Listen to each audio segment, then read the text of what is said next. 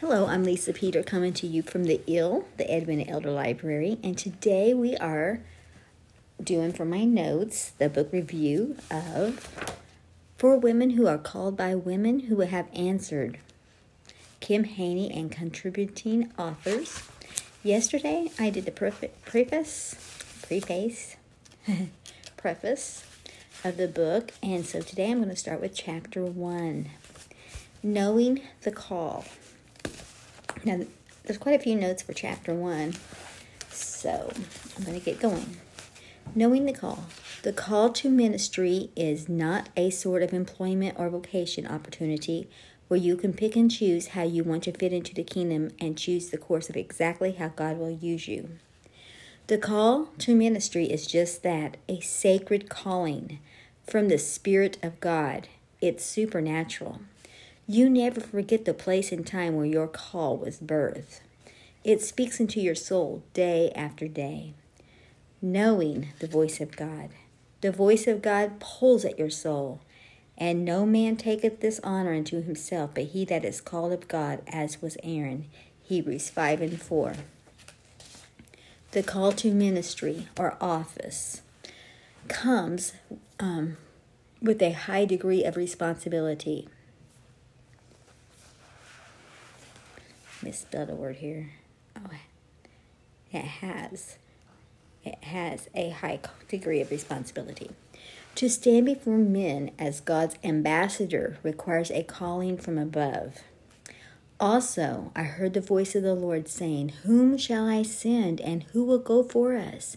Then said I, Here am I, send me. Isaiah 6:8. This call or desire does not fade with time. It takes you to the place where nothing else matters. John 10:27. My sheep hear my voice, and I know them, and they follow me. There is nothing more important than knowing God has called us. He speaks in a still small voice. When we talk about a call, the definition means a summons. God summons us. We either answer it or we don't. You will see the fruits by the choices you make. God has called many, but few are chosen. Kenneth E. Hagin, 1917 to 2003, he was a popular minister. Anyway, he said, Feeling is the voice of the body. Reason is the voice of the mind. Conscience is the voice of the spirit. 1 Corinthians 3:16, Know ye not that ye are the temple of God, and that the Spirit of God dwelleth in you? When a woman of God learns to hear the voice of the Lord, God will use her mightily. The world won't be behind you, waving flags of support. You won't always have a whole host of close friends who are supporting you in your call. Many times your family members will not be there to support you. You will stand before the Lord. So whatever it is He has called you to do. So do whatever it is that He's called you to do. You've got to remember that. In fact, I had a little bit of that in my own life. I remember telling somebody one time, it says, I could do what you all want me to do, or, resort back just to the norm, what's considered the norm, but it's not them I'm going to stand before on Judgment Day, and to hear Him say, Well done, good and faithful servant, because I did not hide my talents, I did not hide my calling. So it's a fine thing, because you don't want to offend people, and you do want to follow peace with all men. You want to do what you've been taught all your whole life to do. You want to do that. But then you also got to remember, you will stand before the Lord. So do whatever it is He has called you to do. Women are not in competition with men. You have to remember that as well. If you're a woman called of God, you always be a lady. You be respectful. You know that you don't need to raise your voice. You don't try to pick up men's mannerisms. You don't try to be forceful. You be gentle. You be kind. You be patient. The attributes of a woman, and especially a Christian woman, the fruits of the Spirit. A certain level of contentment comes when you fall in line with God's plan for your life. No one can tell you that you're called, or they cannot tell you that you're not called, either one. So you can't tell somebody, say, I think God's got a call on your life. You cannot call somebody else into the ministry, is what this is mean. And only you can know if God has called you to this high honor ministry. You must pray and receive a clear answer and direction from God alone regarding your call. People can be used to confirm what you're already feeling, but they are not the ones to choose this road for you. Ministry comes through the call of the Spirit. Ministry is not an employment opportunity. I remember posting something along that lines this week. Somebody, another one of our ministers had posted that ministry is not where you don't think that's where you're going to get money. Don't count on that being your exactly what I just said. I guess it's not employment. It's not for monetary gain. It is a divine calling from God. It's going to cost you everything. It's going to cost you. You're not in it for what rewards, and there will be rewards. God's going to pay. God, He always takes care of His own.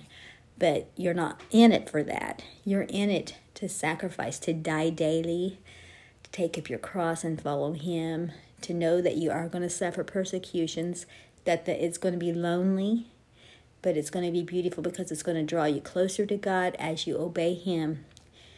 Okay, now, mentors such as Sunday school teachers and pastors can help to form the calling by beginning to use you in the little things. Like when your pastor knows that God put a call on you, he can start giving you some areas of responsibility and let you develop a little bit more. And it said Sunday school teachers too, you can offer to teach a class, start with a small class, start using your gifts in small areas as you learn more and build more. It is vital that you know the voice of the calling for yourself. This is something you must know. When you know it, nothing can pull you from it. No trial, no storm, or other opportunity, etc. If something starts looking up, that you might get an opening, you might start getting an opening for something else. But you be careful that that's God. Make sure that it's God that's opening that door and not just an entrapment and ensnarement.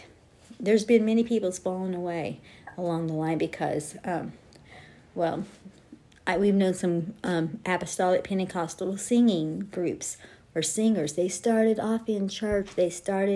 God started opening doors for them and stuff. But then as they got known in those arenas, more doors opened up that you can't even tell that they're apostolic Pentecostal anymore. They've lost their first love. And we got to be careful about that. You've got to know that God has called you. And don't let nothing pull you away from that. No snare, no entrapment of the devil, no carrot in front of that proverbial carrot in front of you, drawing you away to greener pastures, to higher heights. Because remember, you're not in it for your fame. You're not in it for your fortune.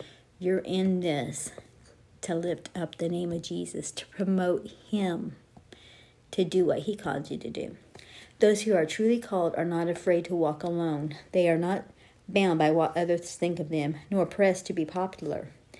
Knowing that truth buried deep inside your heart will make you an effective vessel of honor. The call of a minister's wife. See, I thought this should have went on to the next chapter, but it's actually not. The call of a minister's wife. Ask the Lord to give wisdom and balance in our transparency on what to share. See, that's another thing. As I'm talking to you here, I've got to be careful because, yes, I want to share some of my own personal experiences. That's why I ad-lib. But I have to be careful in that because, sometimes too much information. Some things you don't want to hurt anybody else along the line. If people have hurt you, you don't need to air your dirty laundry because, see, you've already taken that to the Lord. You've already prayed. And if you've forgiven people, see, that's the thing. We want God to forgive and forget about our sins, our transgressions. So when we ask God to help us to forgive others, then see, we can't dwell on those things. So that's why we got to be careful on what we can and cannot share.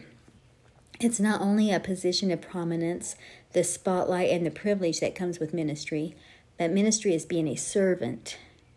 It is work. It is loving people, helping people, no matter the task.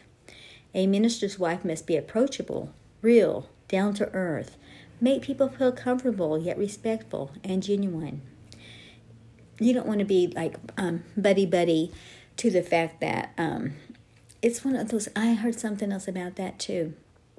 About a lot of people, they want to pull the preacher, the pastor, down onto their level, but yet it's not. That position of pastor is a leadership role, and they are above. It is a position above. It's to be respected and honored, and it's because it's that role that God gave them. That's a God-appointed role, and that's what we have to remember. And as a woman of God, you're in the ministry. It's also true that you want to be approachable, like I just said. You want people to know that they can come to you with certain things. But see, that's another thing. When somebody comes and asks you to pray for something, you don't have to know every detail about what they need to pray about. A lot of times there's a fine line between gossip. You got to be careful, because you don't need to know everything. If somebody has a need, you just take their name, and like if they need healing, you say, God, such and such person needs healing. You say, you call their name out to them. Or if it's a family situation, you just put it to God. You don't have to know every single detail. And if you're praying out loud and in a group of people, you do not air people's laundry out loud, because other people can hear you. You got to be respectful. You got to respect people's requests for prayer. And I just threw that in there. Just let you know that we just, as a fine line. Equally yoked in purpose and calling with her spouse. God calls people as a team, and that's true. A husband and wife make a wonderful team. And a lot of time opposites attract. So what he's good at, she may not be good at. And sometimes there's occasions when they're both good at some of the same things. But it's that yoke. You are one. You're one in the Spirit. You're one with the Lord. You're one with one another. So you need to think like Him, have the same desires, and work together with your spouse. Bonded with Him in passion, calling, and purpose. And I got an asterisk. I got a star. It says important. If God has laid upon your heart a burden for the mission field, or you feel called to a specific area of ministry, any prospective future husband, this is to unmarried people, of course. The woman, Sister Haney, had wrote this to the single girls at Christian Life Center, where she teaches. They should have or Christian Life College, maybe that's what it is, should have the same type of calling upon his life. You need to, if you're called of God before you get married, then of course you need to find a spouse that has the same things, because you will be required by God to submit to your husband, not only to his authority, but also to his calling in life. If you marry unequally. If you marry unequally yoked in calling, it will bring much frustration, discouragement, and inner regrets, unfulfillment, and out of the will of God. You cannot marry someone and think you will change them. You cannot try to push your husband into positions of ministry, trying to make a preacher out of him. If he's not called, if he has not been called to that position, if he's not been called to that, then his desire is not there, and there will be nothing more frustrating, because I've seen this as well. Some other examples, not my own, but other people's examples. It will make you discontent, and will cause friction. It may force you to shelve your call of God on your life and just have you just sit on a church pew somewhere and never satisfied, never fulfilling that call, that obedience. So think of what a powerhouse couple can accomplish for the kingdom of God when two like-minded, like-passioned, and equally yoked callings unite. Deuteronomy 32:30. One can put 1,000 to flight, but two that are united unanimously can put 10,000 to flight. One used mightily by God. Oh, I got parentheses, says used mightily by God. If a woman has to rise and become the spiritual leader in her home and marriage, it is like climbing up a hill with a backpack full of rocks. It will not be easy. And my grandkids and I have been watching a little bit of Pilgrim's Progress. And you know how Christian, that's the name of the man in there, how he has to climb up the hill and he's got this big old burden on his back. It's not easy. It's not easy, and that's how it will be with this. So if you got a call on your life, you pray, because the Lord does not call the equipped. He equips the called. Know that if any man or woman lack wisdom, let him ask of God, because he's the one that's going to give liberally. He's going to give you the wisdom. He wouldn't call you to do something that he didn't think that you could do it, because God's all-knowing and he's all-powerful. And if he's got a job that needs to be done, he's for sure not going to call somebody that can't do it. He's going to call somebody he knows can, that will be passionate about it, and will complete that work, because through prayer, remember, I can do all things through Christ who strengthens me. Well, I hope you enjoyed this.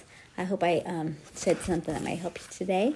Get the book if you have it, and you just don't have time to read. Well, that's kind of why I do this, because I know it's kind of like the Cliff Note version. But anyway, it's a great book. God bless you. Have a wonderful day. Bye-bye.